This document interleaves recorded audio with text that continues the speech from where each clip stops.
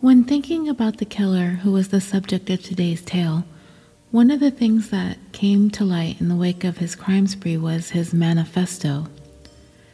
I started thinking back, trying to remember the first time I had heard of such a thing, a killer's manifesto, a published verbal declaration of the intentions, motives, or views of an individual. And I think the first notable killer I recall having a manifesto was Ted Kaczynski, the Unabomber. You guys remember him, right? He was the mathematician, anarchist, and domestic terrorist who was a mathematical prodigy and abandoned his academic career in 1969, who between 1978 and 1995 killed 3 people and injured 23 others in a nationwide mail bombing campaign that targeted people with careers involving modern technology. In 1995, Kaczynski mailed a number of letters to several media outlets outlining his objectives. He demanded that his 35,000-word essay entitled Industrial Society and Its Future be printed verbatim by a major newspaper publication. This essay is what became known as the Unabomber Manifesto. Kaczynski said that if his essay were to be published, that he would stop his terrorist bombings. There was a controversy as to whether or not the document should be published. The Attorney General at the time, Janet Reno, along with FBI Director Louis Freeh, recommended it be published, not only out of concern for public safety, but also in the hopes that someone reading the thing would be able to identify the author. Penthouse magazine offered to publish the manifesto, but Kaczynski replied that that magazine was not a respectable publication, and that if it were to be published by Penthouse, that he would reserve the right to plant one bomb intended to kill after the manuscript has been published.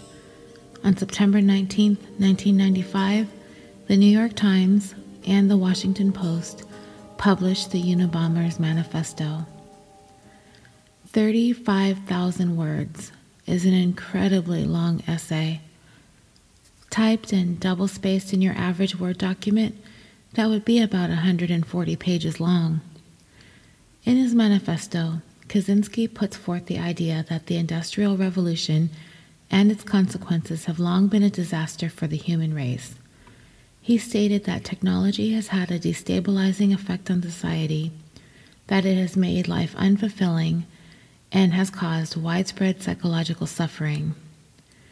He would argue that because of technological advances, most individuals spend their time involved in useless pursuits called surrogate activities, where people strive towards artificial goals such as scientific work, consuming mass entertainment, or worshiping sports teams. He predicted that any further advances in technology will eventually result in the extensive genetic engineering of human beings, so that future human beings will no longer be a creation of nature, of chance, or of God. He also stated that social systems will not be adjusted to suit the needs of human beings, but rather human beings will be adjusted to suit the needs of the system. That many people have an understanding of what technological progress is doing to us, yet they take a passive attitude towards it because they think it's inevitable. But Kaczynski doesn't think it's inevitable and thinks it can be stopped. He argues that the task of those who oppose an industrialized society is to promote social stress and instability and to propagate an ideology that opposes technology, one that offers the counter-ideal of nature in order to gain enthusiastic support. So when the system becomes sufficiently stressed and unstable, a revolution against technology may be possible. Throughout his manifesto, Kaczynski addresses leftism as a movement. He defines leftists as mainly socialists, collectivists, politically correct types, feminists, gay activists, disability activists, and animal rights advocates, and the like. He argues that leftism is driven primarily by feelings of inferiority and over-socialization, and derides leftism as one of the most widespread manifestations of the craziness of our world. He also goes on to say that a movement that exalts nature and opposes technology must take a resolutely anti-leftist stance and must avoid all collaboration with leftists, as it is Kaczynski's belief that leftism is, in the long run, inconsistent with nature, with human freedom, and with the elimination of modern technology. He also criticizes conservatives, describing them as fools who whine about the decay of traditional values, yet enthusiastically support technological progress and economic growth. He states that it never occurs to them that you can't make rapid, drastic changes in the technology and the economy of a society without causing rapid changes in all other aspects of the society as well, and such rapid changes inevitably break down traditional values. I don't know about you, but I find that in this very minimal analysis of Kaczynski's manifesto to be mind-numbing. I simply don't have a great deal of reverence for this man's writings because of the way he terrorized and murdered over a period of 17 years. But his manifesto has been lauded as the work of a genius, filled with ideas shared by the country's most highly educated, carefully reasoned, artfully written, worryingly convincing. One UCLA professor stated, "If it is the work of a madman, then the writings of political philosophers, Jean-Jacques Rousseau, Thomas Paine, Karl Marx, are scarcely more sane." A writer for Fox News stated, "Reprehensible for murdering and maiming people, but precisely correct in many of his ideas." Kaczynski could have had an influence. He could have been a philosopher. He could have shared his ideology and people would have listened. But for me, anything he ever had to say or continues to say from where he's locked up serving his 8 consecutive life sentences is far overshadowed by his murderous behavior. Nonetheless, the manifesto, The Ramblings of a Madman, is admittedly quite fascinating. Who were some other notable criminals who published their chilling manifestos? Their personal declarations of murderous intentions and motives, only to frustratingly be discovered after the fact. There's a few out there, if not all of us can recall in recent times. Not all were necessarily written in essay form. Some were made into videos, some in diaries, some posted on social media. All of them, if somehow discovered sooner or intercepted by someone paying attention to what was going on in the minds of these individuals, may have been stopped before they could bring their intent to kill to fruition. Dylann Roof, before he perpetrated the massacre at the Emmanuel African Methodist Episcopal Church in Charleston, South Carolina that killed 9 people, he operated a website called The Last Rhodesian, where he published a 2,000-word manifesto that went into great detail about his hatred towards other races, including a number of disturbing images.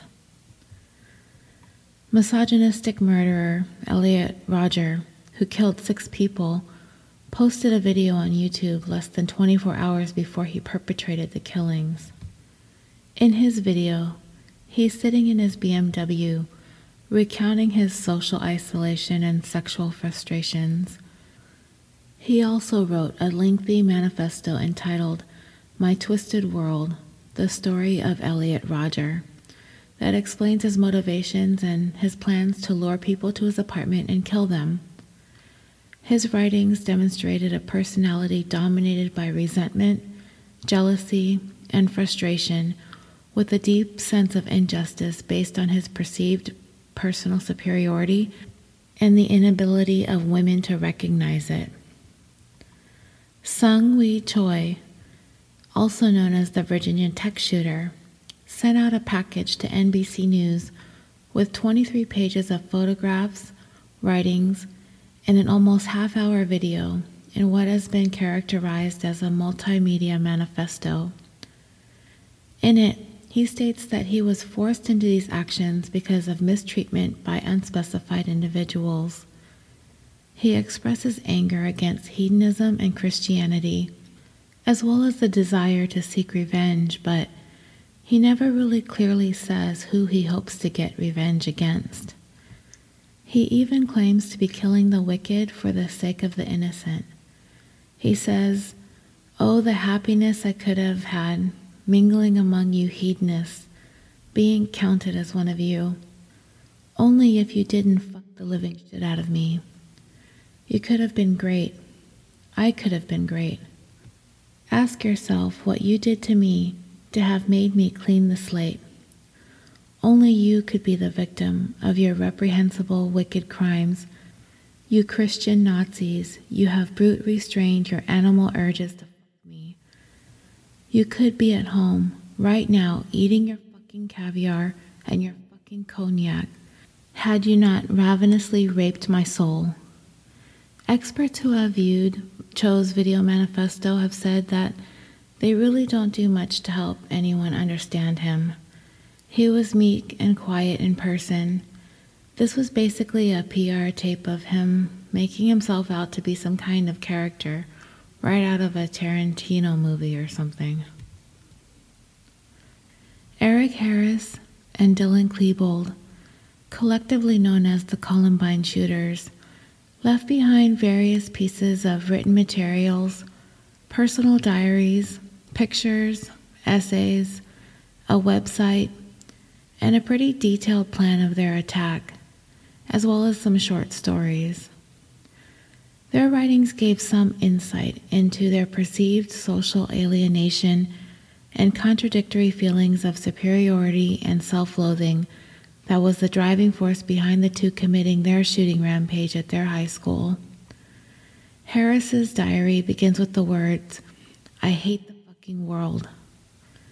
And just like those words imply, their hatred wasn't clearly directed towards anyone specific and was broadly applied to the entire human race. They basically hated everyone, people of every race, Star Wars fans, fitness fanatics, martial artists, people who mispronounce words, slow drivers, and the WB network were specifically called out. They pretty much saw themselves as the master race, and the greatness of it was limited to the two of them. The day before their assault on Columbine, Klebold wrote, "About 26.5 hours from now, the judgment will begin. Difficult but not impossible. Necessary, nerve-wracking, and fun. What fun is life without a little death? It's interesting, when I'm in my human form, knowing I'm gonna die. Everything has a touch of triviality to it." The subject of today's tale also left behind a lengthy 11,000-word manifesto prior to going on his killing rampage. For 10 days, from February 3rd through February 12th, 2013, an ex-LAPD officer and former United States Naval reservist carried out a series of shooting attacks that targeted police officers and their families. The attacks left 4 people dead, including 2 police officers, and left 3 police officers wounded. He would become the subject of one of the largest manhunts in LAPD history, spanning 2 U.S. states and Mexico. In today's episode of California Dreaming, the tale of the last resort.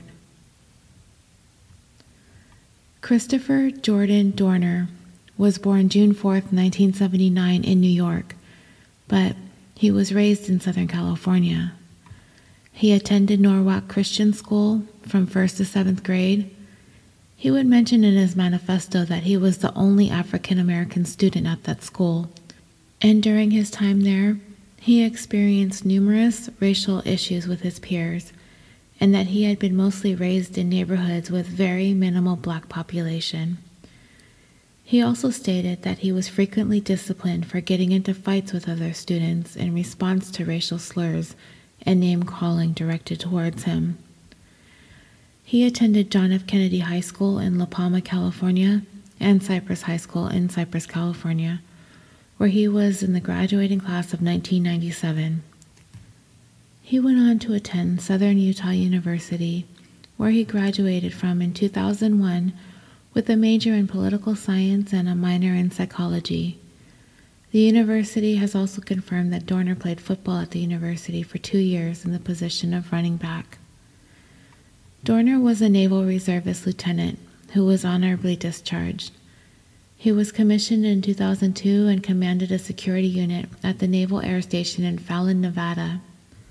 He served with the Mobile Inshore Undersea Warfare Unit from June of 2004 to February of 2006. He was deployed to Bahrain with Coastal Riverine Group 2 from November of 2006 to April of 2007. He was honorably discharged from the Naval Reserve on February 1st, 2013. Dorner joined the Los Angeles Police Department in 2005 and completed the police academy training in 2006. Within a year's time, Dorner would begin to struggle with his career in the LAPD. On July 28, 2007, Dorner and his training officer, Teresa Evans, who is now a sergeant, answered a call to head to a DoubleTree hotel in San Pedro, California, regarding a mentally ill man, Christopher Gettler, who was apparently causing a disturbance at the hotel. 2 weeks later, Officer Evans gave Dorner a performance review that he was quite unhappy with. In it, she stated that he needed to improve his performance in several areas. The very next day, Dorner filed a report alleging that Officer Evans had used excessive force in her treatment of Christopher Gettler on that call at the DoubleTree Hotel. Dorner accused Evans of kicking Gettler in the face twice while he was lying on the ground and handcuffed. An internal review board investigated these claims and listened to the testimony of several witnesses. Richard Gettler, Christopher's father, had testified that he had returned home with his face injured and swollen, and indicated that he had been kicked by a police officer. His father decided not to report this incident to the police because the injury appeared to be relatively minor, and his son was either unable or unwilling to explain why he had been kicked. Christopher said that he had been kicked by a female officer who was described as almost black with dark hair, but Evans is white with blonde hair. He went on to partially correct the statement by saying that she had light hair. He had also stated that he thought his injuries were caused by a club. His father defended his inconsistencies by explaining that his son's mental illness prevented him from being a reliable witness. Christopher is a schizophrenic complicated by severe dementia. Dorner was being represented by former Los Angeles Police Captain Randall Quan. Remember the name Quan, as this name will come up again later on in this episode. Dorner maintained that Evans kicked Christopher Gettler after placing him in handcuffs. 3 witnesses, including 2 DoubleTree hotel employees and a San Pedro port officer, all testified that they did not witness Evans kicking Christopher Gettler. Evans also denied kicking him as well. However, as eyewitness testimony has been called into question time and time again, the port officer made a statement recalling that he told Dorner to fix his tie. However, a picture from the scene showed that Dorner was in fact not wearing a tie. The internal review board's 3 members, which consisted of 2 LAPD captains and a criminal defense attorney, unanimously ruled against Dorner. They found that his claims lacked credibility and further found that he was being motivated to bring these accusations against his training officer, Evans, out of fear that she would give him a poor evaluation that could adversely affect his LAPD career, possibly even end it. As a result, Dorner's employment with the department was terminated on September 4th, 2008. Dorner appealed his termination, and in 2010, the case was examined by Los Angeles County Superior Court Judge David P. Yaffe, who ruled against Dorner once again and upheld the LAPD's decision to fire him. Judge Yaffe stated that he was uncertain whether the training officer kicked the suspect or not, but nevertheless decided to uphold the department's decision. What his decision actually meant in this case, according to the appellate judge, that Dorner could be legally fired for filing a false police report, even if the report was true. This enraged Dorner. He appealed his termination by the LAPD Board of Rights by filing a writ of mandamus with the Los Angeles County Superior Court, which also upheld the LAPD's termination of Dorner. He then appealed again to the California Court of Appeal for the Second Appellate District, which again affirmed the lower court's ruling on October 3, 2011. Under California law, administrative findings, in this case by the LAPD, are entitled to a presumption of correctness, and the petitioner, in this case Dorner, bears the burden of proving that they were incorrect in their action. The appeals court concluded that the LAPD Board of Rights had more than enough substantial evidence for its findings that Dorner was not credible in his allegations against Sergeant Stevens. Dorner was done with his appeals. Early in February of 2013, Dorner posted a detailed communication on his Facebook page discussing his history, his motivations, and his plans. This communication, amounting to approximately 11,000 words, became known as his manifesto.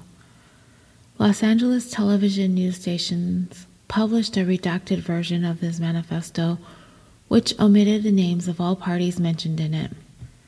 This made the manifesto somewhat difficult to understand at the time. Unredacted versions are now available for viewing online for those who are interested in taking a look at the full document. In his manifesto, Dorner pointed to his termination despite his sworn testimony that the excessive force that he had described in fact occurred. He mentioned that no action was taken against Officer Evans, whom he had accused of excessive force and who in turn accused Dorner of misconduct during a patrol. He demanded a public admission by the LAPD that his termination was in retaliation for having reported the excessive force. Dorner listed 40 law enforcement personnel whom he was prepared to kill and stated, "I know most of you who personally know me are in disbelief to hear from media reports that I am suspected of committing such horrendous murders and have taken drastic and shocking actions in the last couple of days. You are saying to yourself that this is completely out of character of the man you knew, who always wore a smile whenever he was seen. I know I will be vilified by the LAPD and the media. Unfortunately, this is a necessary evil that I do not enjoy, but must partake and complete for substantial change to occur within the LAPD and reclaim my name. The department has not changed since the Rampart and Rodney King days. It has gotten worse. The consent decree should never have been lifted.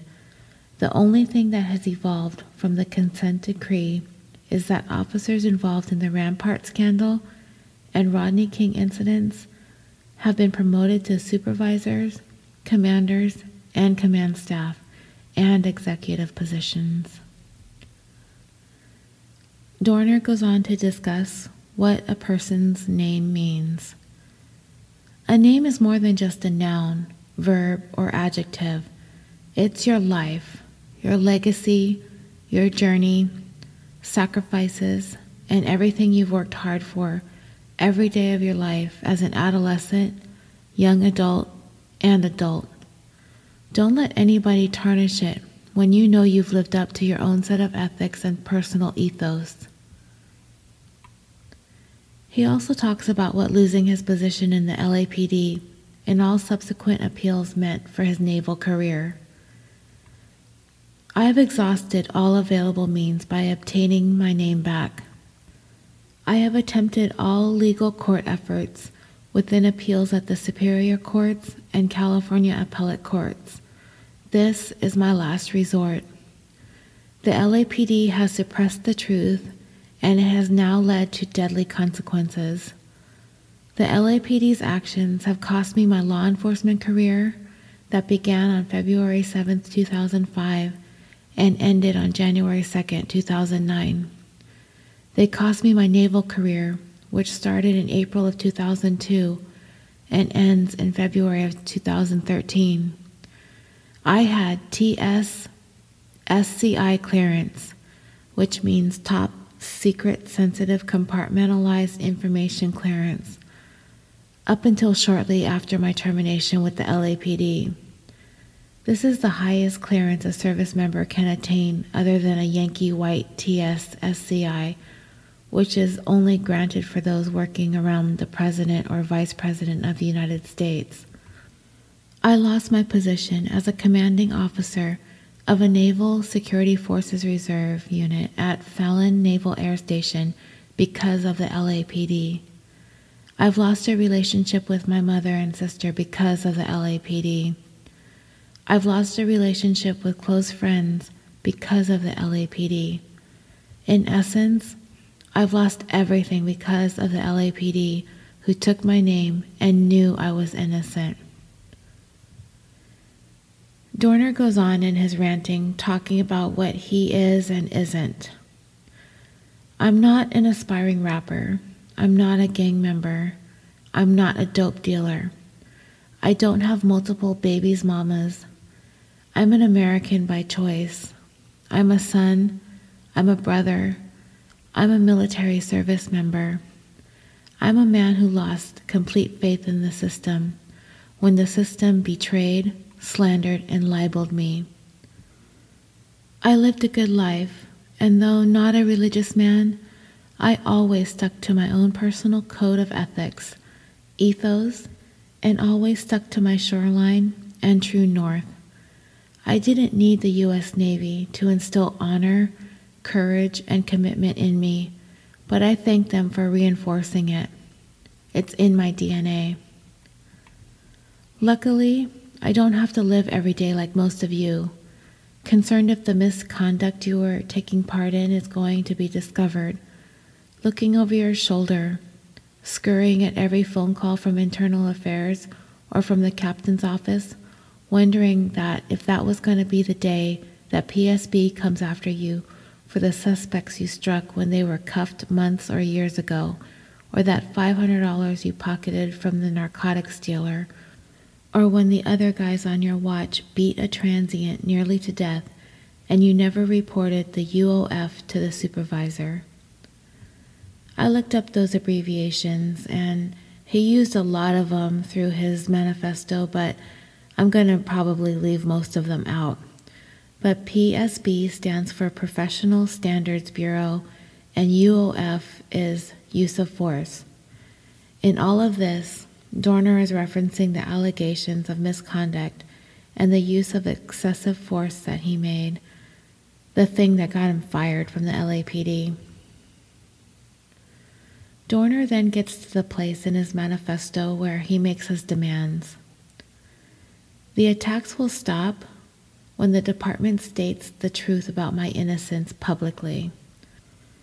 I will not accept any type of currency or goods in exchange for the attacks to stop, nor do I want it.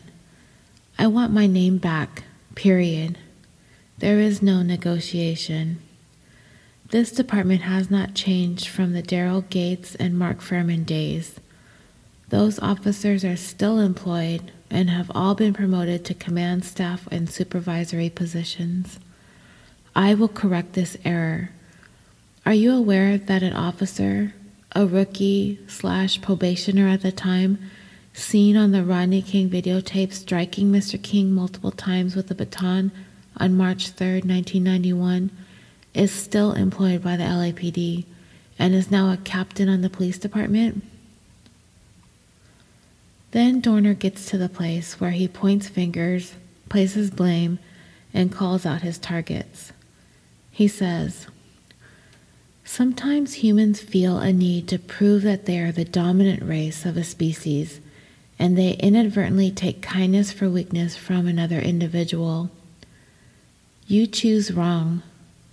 Terminating officers because they expose a culture of lying, racism, and use of excessive force will immediately change. PSB cannot police their own, and that has been proven. The blue line will forever be severed, and the cultural change will be implanted. You have awoken a sleeping giant. I'm here to change and make policy. The culture of the LAPD versus the community and honest, good officers needs to and will change. I am here to correct and calibrate your moral compasses to true north."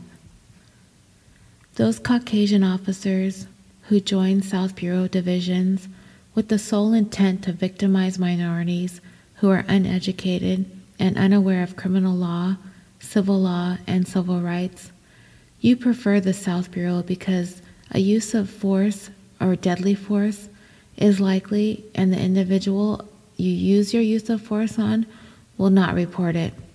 You are a high-value target. Those black officers in supervisory ranks and pay grades who stay in South Bureau, even though you live in the Valley or in Orange County, for the sole intent of getting retribution towards subordinate Caucasian officers for the pain and hostile work environment their elders inflicted on you as probationers and novices, you are a high-value target. You perpetuated the cycle of racism in the department as well. You breed a new generation of bigoted Caucasian officers when you belittle them and treat them unfairly. Those Hispanic officers who victimize their own ethnicity because they are new immigrants to this country and are unaware of their civil rights. You call them wetbacks to their face and demean them in front of fellow officers of different ethnicities so that you will receive some sort of acceptance from your colleagues. I'm not impressed. Most likely your parents and grandparents were immigrants at one time, but you have forgotten that. You are a high-value target. Those lesbian officers in supervising positions who go to work day in and day out with the sole intent of attempting to prove your misandrist authority, not feminism, to degrade male officers, you are a high-value target. Those Asian officers who stand by and observe everything I've previously mentioned other officers participate in on a daily basis, but say nothing, stand for nothing, and protect nothing. Why? Because your usual saying, "I don't like conflict." You are a high-value target as well. Those of you who go along to get along have no backbone and destroy the foundation of courage. You are the enablers of those who are guilty of misconduct. You are just as guilty as those who break the code of ethics and the oath that you swore. Citizens and non-combatants do not render medical aid to downed officers or enemy combatants. They would not do the same for you. They will let you bleed out just so they can brag to other officers that they had a 187 caper the other day and can't wait to accrue the overtime in the future court subpoenas. As they always say, that's the paramedic's job, not mine. Let the balance of loss of life take place. Sometimes a reset needs to occur. It is endless the amount of times per week officers arrest an individual, label him a suspect, arrestee, defendant, and then before arraignment or trial realize that he is innocent based on evidence. You know what they say when they realize an innocent man just had his life turned upside down? Oh, I guess he should have stayed home that day, as he was discovered walking down the street and matching the suspect's description. Oh well, He appeared to be a dirtbag anyways. Meanwhile, the falsely accused is left to pick up his life, get new family, friends, and a sense of self-worth. Do not honor these fallen officers/dirtbags. When your family members die, they just see you as extra overtime at a crime scene and at a perimeter. Why would you value their lives when they clearly don't value yours or your family members' lives? I've heard many officers who state they see dead victims as ATVs, wave runners, RVs, and new clothes for their kids. Why would you shed a tear for them when they, in return, crack a smile for your loss because of the impending extra money they will receive in their next paycheck for sitting at your loved one's crime scene for 6 hours because of the overtime they will accrue? They take photos of your loved one's recently deceased bodies with their cell phones and play a game of who has the most graphic dead body of the night with officers of other divisions. This isn't just the 20-something-year-old officers. This is the 50-year-old officers with significant time on the job as well who participate. To those children of officers who are eradicated, your parent was not the individual you thought they were. As you get older, you will see the evidence that your parent was a tyrant who lost her ethos and instead followed the path of moral corruptness. They conspired to hide and suppress the truth of misconduct on each other's behalves.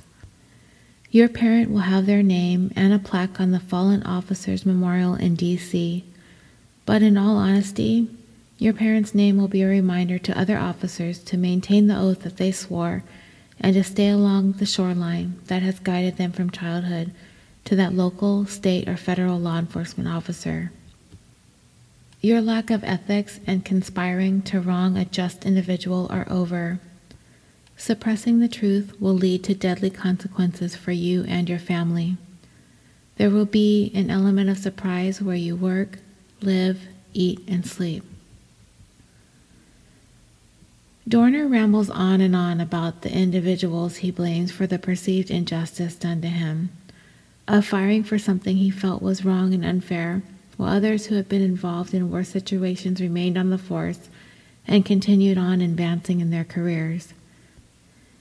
He also goes on at great length thanking a plethora of people who hadn't wronged him in life, colleagues, friends, doctors. He also acknowledged many public figures, politicians, news anchors, and celebrities. However, many parts of it I found chilling, especially when Dorner says, "Self-preservation is no longer important to me. I do not fear death as I died long ago. I was told by my mother that sometimes bad things happen to good people. I refuse to accept that."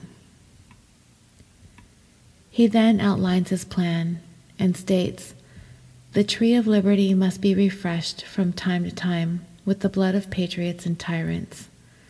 This is a quote not directed toward the U.S. government, which I fully support 100%. This is towards the LAPD, who cannot monitor itself. The consent decree should not have ever been lifted. I know your techniques, tactics, and procedures. Any threat assessments you generate will be useless. This is simple. I will mitigate your attempts at preservation. I will mitigate all risks, threats, and hazards. I assure you that incident command posts will be target-rich environments. I will conduct operations to destroy, exploit, and seize designated targets. If unsuccessful or unable to meet objectives in these initial small-scale offensive actions, I will reassess and reattack until objectives are met. I have nothing to lose. My personal casualty means nothing. You cannot prevail against an enemy combatant who has no fear of death. An enemy who embraces death is a lose-lose situation for the enemy combatants. Hopefully you have done your homework. You are aware that I have always been the top shot, highest score, and expert in rifle qualifications in every unit that I've been in. I will utilize every bit of small arms training, demolition, ordnance, and survival training I have been given. The violence of action will be high.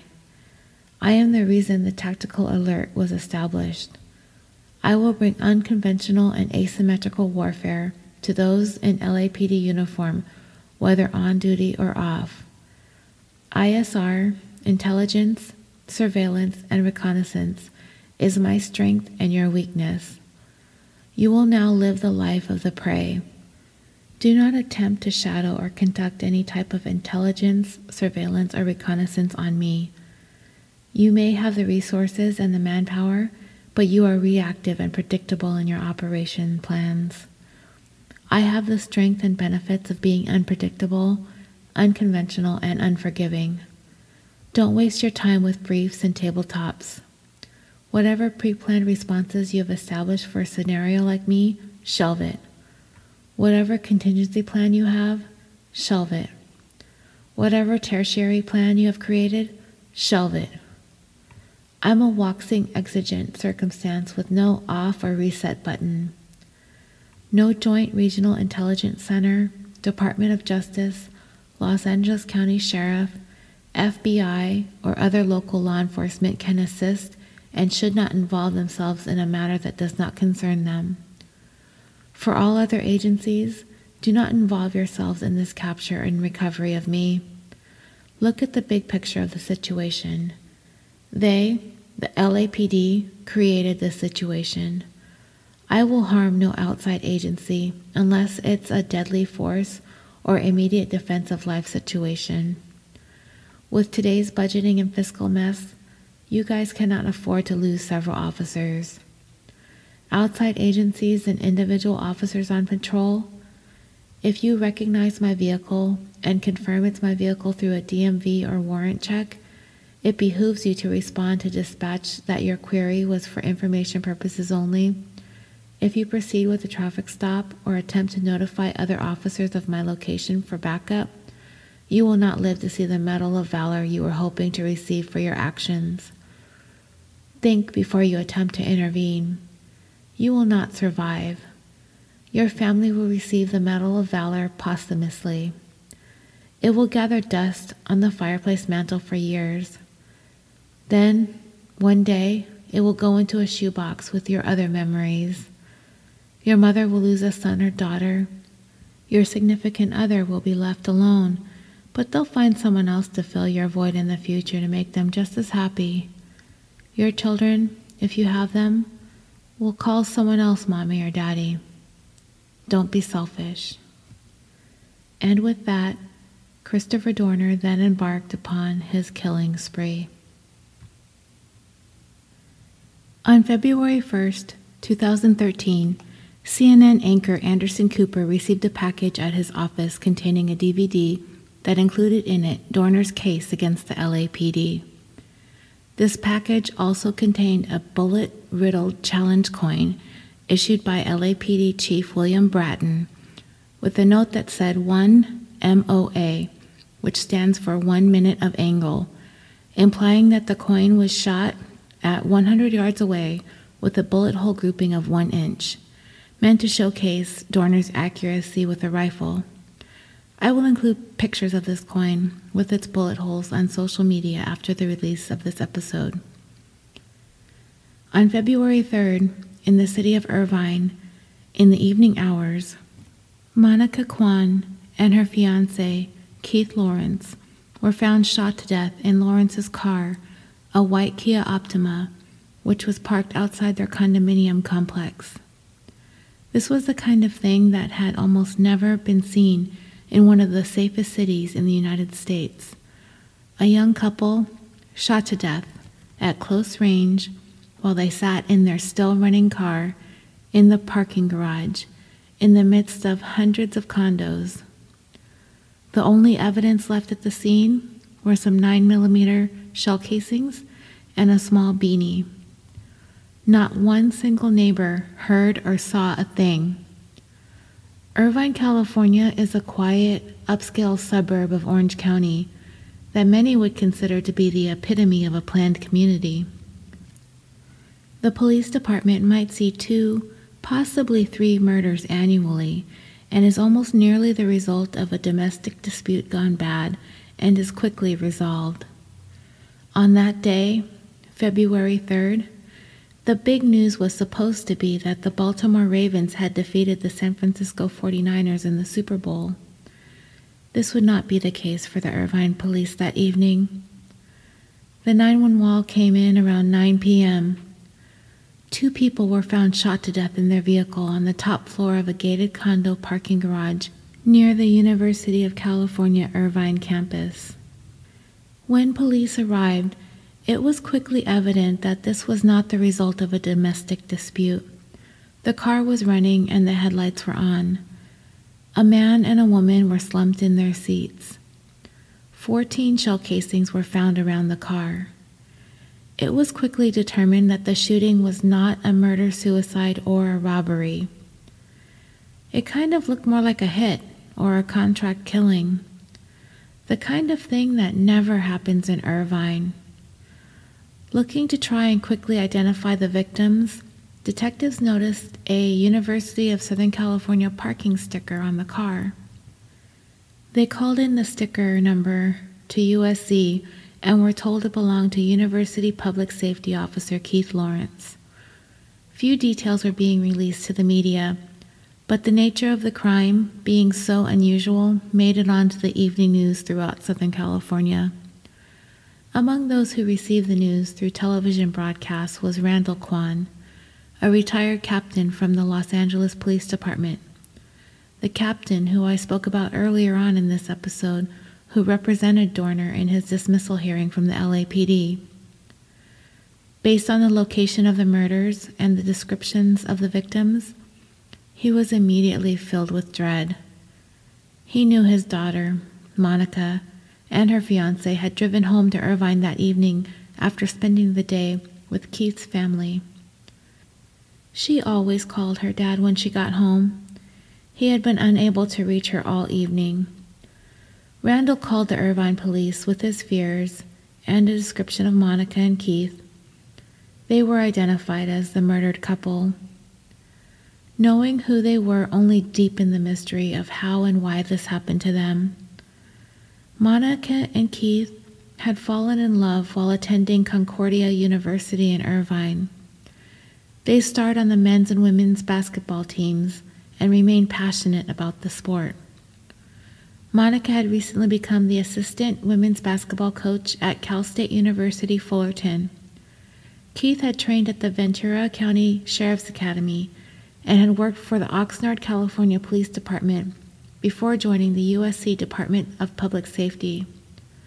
Monica was 28 and Keith was 27 years old.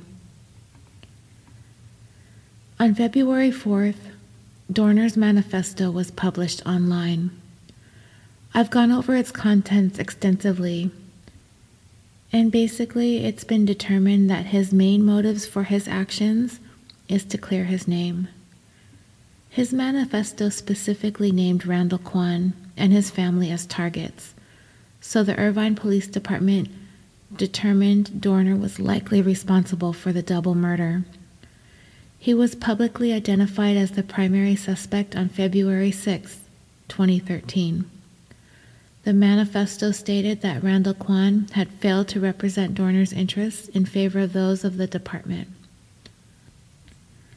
On February 5th, according to military records, Dorner checked into the naval base at Point Loma in San Diego, California, but skipped checkout procedures when leaving. What he had been doing there is anybody's guess. On February 7th, 2 LAPD officers were headed to a protection detail where they had been assigned as security for one of the officers named in Dorner's manifesto and potentially was being targeted by Dorner when they were flagged down by a gentleman by the name of R.L. McDaniel at about 1 in the afternoon. He had reported seeing a man matching Dorner's physical description at a gas station in Corona, California. The police officers investigated the report and began following a pickup truck. The driver suddenly stopped, got out of the truck, and fired a rifle at them, grazing the head of one of the officers. He got back into his truck and took off. Approximately 20 minutes later, 2 police officers in the neighboring Riverside Police Department were ambushed while stopped at a red light in their marked patrol unit. One of the officers, Michael Crane, died shortly after being shot, while the other, his partner, Andrew Takias, was rushed to a nearby hospital in critical condition. He survived. Officer Crane was a United States Marine Corps veteran and had served the Riverside Police Department for 11 years. He was survived by his wife Regina, son Ian, and daughter Caitlin. He was 34 years old. About an hour and a half after the shooting of Officers Crane and Takias, around 3 a.m. on February 8th, a man matching Dorner's description tried to steal a boat in San Diego, telling the boat's captain that he was going to take the boat to Mexico. A federal criminal complaint was filed against Dorner later that same day for attempting to flee California to avoid prosecution. A few hours after the boat theft attempt, the burning remains of Dorner's vehicle, a dark gray 2005 Nissan Titan pickup truck, were discovered on a remote trail by citizen Daniel McGowan near Big Bear Lake, California, about 80 miles from Los Angeles. Investigators canvassed the entire area in search of Dorner in the areas surrounding the location where his burnt-out truck was found. Approximately 125 officers went door to door looking for Dorner. All schools in Bear Valley Unified School District were placed on lockdown. The next day, February 9th, the Los Angeles Police Department announced that it will reopen its investigation into the 2007 episode that led to the firing of Dorner. At this point, he was wanted for 3 murders. Chief Charlie Beck said in a written statement, "I am aware of the ghosts of the LAPD's past, and one of my biggest concerns is that they will be resurrected by Dorner's allegations of racism within the department. Therefore, I feel we need to also publicly address Dorner's allegations regarding his termination. I do this not to appease a murderer. I do it to reassure the public that their police department is transparent and fair in all of the things that we do." In his explanation as to why he chose to reopen Dorner's case, Chief Beck acknowledged his department's difficult history. He stated, "The Los Angeles Police Department has made tremendous strides in gaining the trust and confidence of the people we serve." He also conceded that Dorner's actions may cause a pause in their relationship with the community. Chief Beck's decision to review Dorner's termination was a reversal from the tone he had struck a couple days earlier in a news conference when he was asked about Dorner's accusations of racism within the department. Chief Beck stated, "You're talking about a homicide suspect who has committed atrocious crimes. If you want to give any attribution to his ramblings on the internet, go right ahead, but I do not." Chief Beck evidently had a change of heart as Dorner pressed forward on his rampage, keeping Southern California under siege. On February 10th, then Los Angeles Mayor Antonio Villaraigosa announced a $1 million reward for information leading to the arrest and capture of fugitive ex-cop Dorner. Mayor Villaraigosa stated, "We will not tolerate anyone undermining the security of this community. We will not tolerate this reign of terror." This would be the largest local reward ever offered, and the reason for such a significant reward was not about capturing a fleeing suspect, but preventing any further crimes, likely more murders. Chief Beck stated, "This is an act of domestic terrorism. He's targeted those we entrust to protect the public." The City of Los Angeles, law enforcement organizations, private groups, and anonymous donors all contributed to the reward fund. At this point, the search for Dorner had continued to be a frustrating one. It had spanned from Riverside to Corona to Big Bear to San Diego. Several false sightings, and despite heightened publicity, they had not gotten any closer to making an arrest quite yet. On February 11th, the Riverside District Attorney filed formal charges against Dorner for the murder of a police officer and the attempted murder of 3 other officers. On February 12th, U.S. and Mexican authorities raided a hotel in Tijuana, Mexico, based on a tip that Dorner was there. They did find a man kind of resembling Dorner staying at the hotel, but it was not him. He wasn't in Mexico. There was no evidence that he had crossed into Mexico. With $1 million on the line, people were on the lookout. Vehicles going into Mexico were certainly being inspected more closely than usual. Also on the 12th, the San Bernardino County Sheriff's Department sent out a tweet that said, "The sheriff has asked all members of the media to stop tweeting immediately. It is hindering officer safety. #Dorner." As the events played out, Big Bear, SWAT team, and Cabin made it to the top of Twitter's trending list. #Dorner was at the top of trends in Los Angeles. This prompted the department to send out the request. The department didn't give any reasons as to why they made the request, but it speculated that they wanted to preserve the tactical secrets of its officers and those of other law enforcement agencies believed to be convening on the cabin where Dorner had presumed to be holed up, and presumably monitoring the goings-on via TV or social media. The department also asked news helicopters to back out of the area as to not reveal locations where deputies were being deployed. Some media outlets complied, others would not. There were mixed feelings about whether social media should be obligated to the public and not be made obligated to the state or government officials. The public also questioned the reasoning or the effectiveness of asking media outlets to comply with the request to stop tweeting updates, as their television channels and websites were still being updated regularly. The San Bernardino Sheriff's Department's tweet requesting media outlets to stop tweeting was removed within a few hours of having been posted. On the same day as the Mexico hotel raid and the controversial tweet, Dorner was indeed keeping busy. He had tied up a married couple, James and Karen Reynolds, who had discovered him hiding out at their residence located a little bit south of Big Bear Lake, close to Snow Summit and Bear Mountain Resort. He then stole their maroon Nissan Rogue, a small SUV, and fled from their cabin. The wife managed to get free, and the couple alerted police at approximately 12:20 p.m. At 12:45, wardens from California Department of Fish and Wildlife spotted Dorner traveling on California State Route 38 in the stolen SUV. Dorner responded by firing shots at the marked vehicle. A game warden returned fire.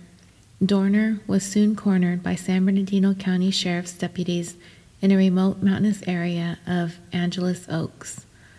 The following is an account of the final shootout and last stand. Deputy Alex Collins led the way, following the tire tracks left by the stolen vehicle they were in pursuit of. Just as the deputies were approaching, they heard the sounds of gunfire striking metal as bullets began hitting their vehicle. Deputy Collins was hit and went down, while another deputy on the scene heard bullets continuing to ping off their vehicle dove for cover. None of the deputies had any radio reception in the narrow mountain canyon, so one of them quickly made their way back to their vehicle and broadcasted, "Shots fired and officer down." Deputies began returning fire, although they were uncertain from where the incoming rounds were being fired. Their vehicles kept getting hit by bullets, shattering windows and puncturing tires. Deputy Collins, with gunshot wounds to the face, left forearm, left knee, and upper chest, dragged himself behind the vehicle and sat leaning against the tire. As he sat there, he wanted to call his wife, to tell her that he loved her, just in case he would not ever get the chance to do so again. He reached into his vest for his cell phone, but soon realized it had been shattered by a bullet. It would later be determined that that phone blocked the bullet that had penetrated his load-bearing vest, stopping it from entering his body. The deputies who were pinned down behind their unit, a Dodge Durango, attempted to find ways to return fire. Detective Jeremiah McKay raised up slightly over the hood of his vehicle to get a shot when another burst of rounds came out from the nearby cabin that hit their SUV. Detective McKay was struck and fell back with a gunshot wound to the neck. Bullets continued to ricochet off the pavement and under the vehicle, but they managed to get out the call that a second officer was down. Hearing the officer down calls, San Bernardino County Special Enforcement Detail quickly rushed up the road to assist the deputies under fire. The SWAT team arrived in short order and soon surrounded the cabin. Riverside police officers also descended upon the scene, where all law enforcement steadily began firing into the cabin to force the shooter away from the cabin windows. 2 smoke canisters were tossed in front of the cabin to offer cover, so officers could save Deputy Collins and Detective McKay, who were still lying in front of the area of the cabin. The cabin was fired upon to provide cover, while 2 other deputies dragged the 2 downed officers to safety. They were loaded into the backseat of an awaiting sheriff's unit and driven back down the mountain. A rescue helicopter had already landed on the opposite side of the firefight of the cabin, and the 2 officers were airlifted to Loma Linda University Medical Center at approximately 1:48 p.m. There was a physician on board the helicopter who began medical treatment immediately. Deputy Collins was urged by the doctor to hang on, and he did. He would survive his injuries, and 7 months later, he would be back on the job. Sadly, Detective McKay would be pronounced dead during the helicopter ride. The 14-year veteran was survived by his father, Alan, his mother, Dawn Marie, sister, Angela, wife, Lynette, 6-year-old stepdaughter, Caitlin, and newborn son, Caden. He was 35 years old. As hundreds of law enforcement personnel surrounded the wood-paneled cabin where Dorner had barricaded himself, fired rounds and lobbed tear gas into the structure, Dorner continued firing upon the officers. As he did so, the police made the controversial decision of firing incendiary canisters into the cabin. Fire quickly spread through the building, creating a tremendous blaze which lit up the forest brightly as the nighttime set in. Although during a subsequent press conference, a spokesperson denied that the cabin was intentionally burned down to force Dorner out, it was reported that commands such as "burn him" were heard over police scanners, suggesting otherwise. Either way, the cabin was set ablaze, and at some point, Dorner stopped firing. And it has been reported that as millions of people watched this unfold on television, watched the cabin burn to the ground, one single shot was heard coming from inside the cabin. Officials would later confirm that the remains of one individual, burned beyond recognition, was positively identified by way of dental records as being those of disgraced ex-police officer, ex-naval reservist turned spree killer, Christopher Dorner. It would also later be determined that amid the flames that were surrounding him in that cabin, Dorner died of a self-inflicted gunshot wound to the head. He was 33 years old. As I began writing the story of the manifesto, I did so because I found them to be so intriguing. It kind of reminded me of the times back in college when I would read one true crime novel after another, the stories of killers. I even had one book entitled The Encyclopedia of Serial Killers. I often wondered what the heck was going on in the mind of these people. How or why did they do these atrocious acts? It got to the point where it was just too overwhelming to try and get into the mind of these killers. There were too many of them, too many killers, too many victims, too much to try and wrap my mind around. But these manifestos, the actual writings in their own words that outline their thinking, their mindsets, their grievances, their motivations, and their intentions, this was different. They laid it all out for us, those of us fascinated with true crime, to take it all in.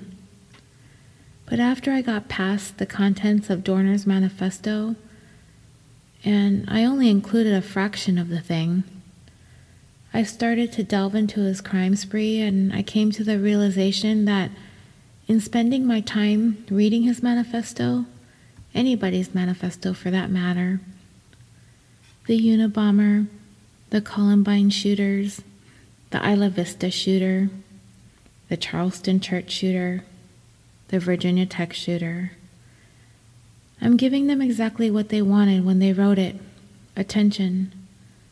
These people, so disgusted and disgruntled with the world, put their twisted thoughts and ramblings down in writing or on video, leave it out there for the world to see, then seize our attention with their shootings or bombings or killing sprees. And suddenly the world, myself included, is giving them exactly what they want. They want their names to be known, and they would make it happen at any cost. They were going to force us into noticing them. And in mulling over these various manifestos, I've fallen for it, hook, line, and sinker. All of these killers knew that we, the public and the media, would be talking about them after they committed their crimes. And that seems to be a huge motivating factor for all of them. I can't unsee what I've already seen, and I can't unread what I've already read, but I'm wondering about the next emotionally unstable person that decides he or she is going to take their anger and frustration and self-loathing out on the world. Am I going to waste my time by giving them exactly what they want by reading their ramblings? I don't know. I'm so painfully curious. It's like a train wreck that I can't stop staring at. I grew to become so conflicted about the entire premise of this episode as I wrote it. It was much too late to scrap it and start all over again. These killers are clearly bad people, and here I am devoting an entire episode to one of them. Was there anything to learn? In the wake of any one of these tragedies, I think it's important to remember that after the shock, grief, and anger, people tend to come together. We mourn together and sympathize with one another. I don't know if the state of the country is at that place at this moment, but I do know that the people in my world, my family, my friends, and the countless people that I have had the pleasure of interacting with as a result of this show on social media have been overwhelmingly kind, compassionate, and inspiring. And if any of you listening to this episode feel it was a mistake to examine this manifesto, I completely understand. I've been questioning the decision all week, but my own personal fascination with the thing, and having experienced that fear that gripped Southern California at the time Dorner was on the loose, and the relief I felt when he burned up in that cabin, that had me wanting to share this story with those of you outside of California who may have never heard of him before. And my perception of the manifesto has changed somewhat since I sat down to begin to write this. These documents aren't really a revealing glimpse into the deranged mind of a killer, but rather a glimpse into the self-centered, shallow, egotistical, narcissistic writings of pathetic human beings. And with that, dreamers, I will bring this episode, The Tale of the Last Resort, to a close. And I have a few things that I want to discuss before I sign off, so hopefully you'll stick around for a listen. First and foremost, I am so excited to announce that California Dreaming has joined the Orbital Jigsaw Network with some other podcasts that you might want to check out, like The Concession Stand, a weekly show where hosts Nick and Andy geek out over all things entertainment, movies, TV, video games, and more, or Super Nerds UK podcast, an irreverent look at pop culture with hosts Ben, Ian, Tim, and Simon, with celebrity interviews, in-depth features, quiz shows, and a large dose of nerdy humor. Or Busted Wide Open, a weekly pro wrestling and WWE podcast with host Nick and Sir Ian Dangerous, who take you on a journey through the hottest news in sports entertainment. Or Historium, a podcast devoted to telling the strange, obscure, or otherwise interesting stories from history. And of course, the Dirty Bits podcast, a weekly podcast hosted by my pod sister, Tawny Plattis. Hey girl, let me see if I can do this as well as she does. With her casual retellings of the sexy, scandalous, and salacious stories your history teacher likely left out. We are so proud to be a part of such an eclectic group of podcasters. Check them out if you have a chance on the Orbital Jigsaw Network at orbitaljigsaw.com. I also wanted to tell you guys about a show that I'm enjoying so much, the Gone Cold podcast. It's a show dedicated to the mysterious 1974 kidnapping and death of Carla Walker in the Lone Star State of Texas. The host is mesmerizing in his storytelling, great interviews, and full of intricate details of this unsolved case. But I will let him tell you more about it.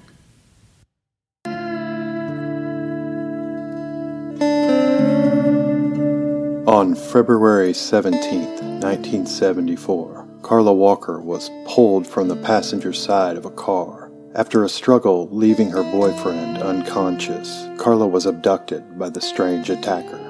Her body was found in a culvert near a lake 3 days later. Join the Gone Cold podcast as we explore Carla's case in depth, as well as other unsolved and missing persons cases throughout the state of Texas.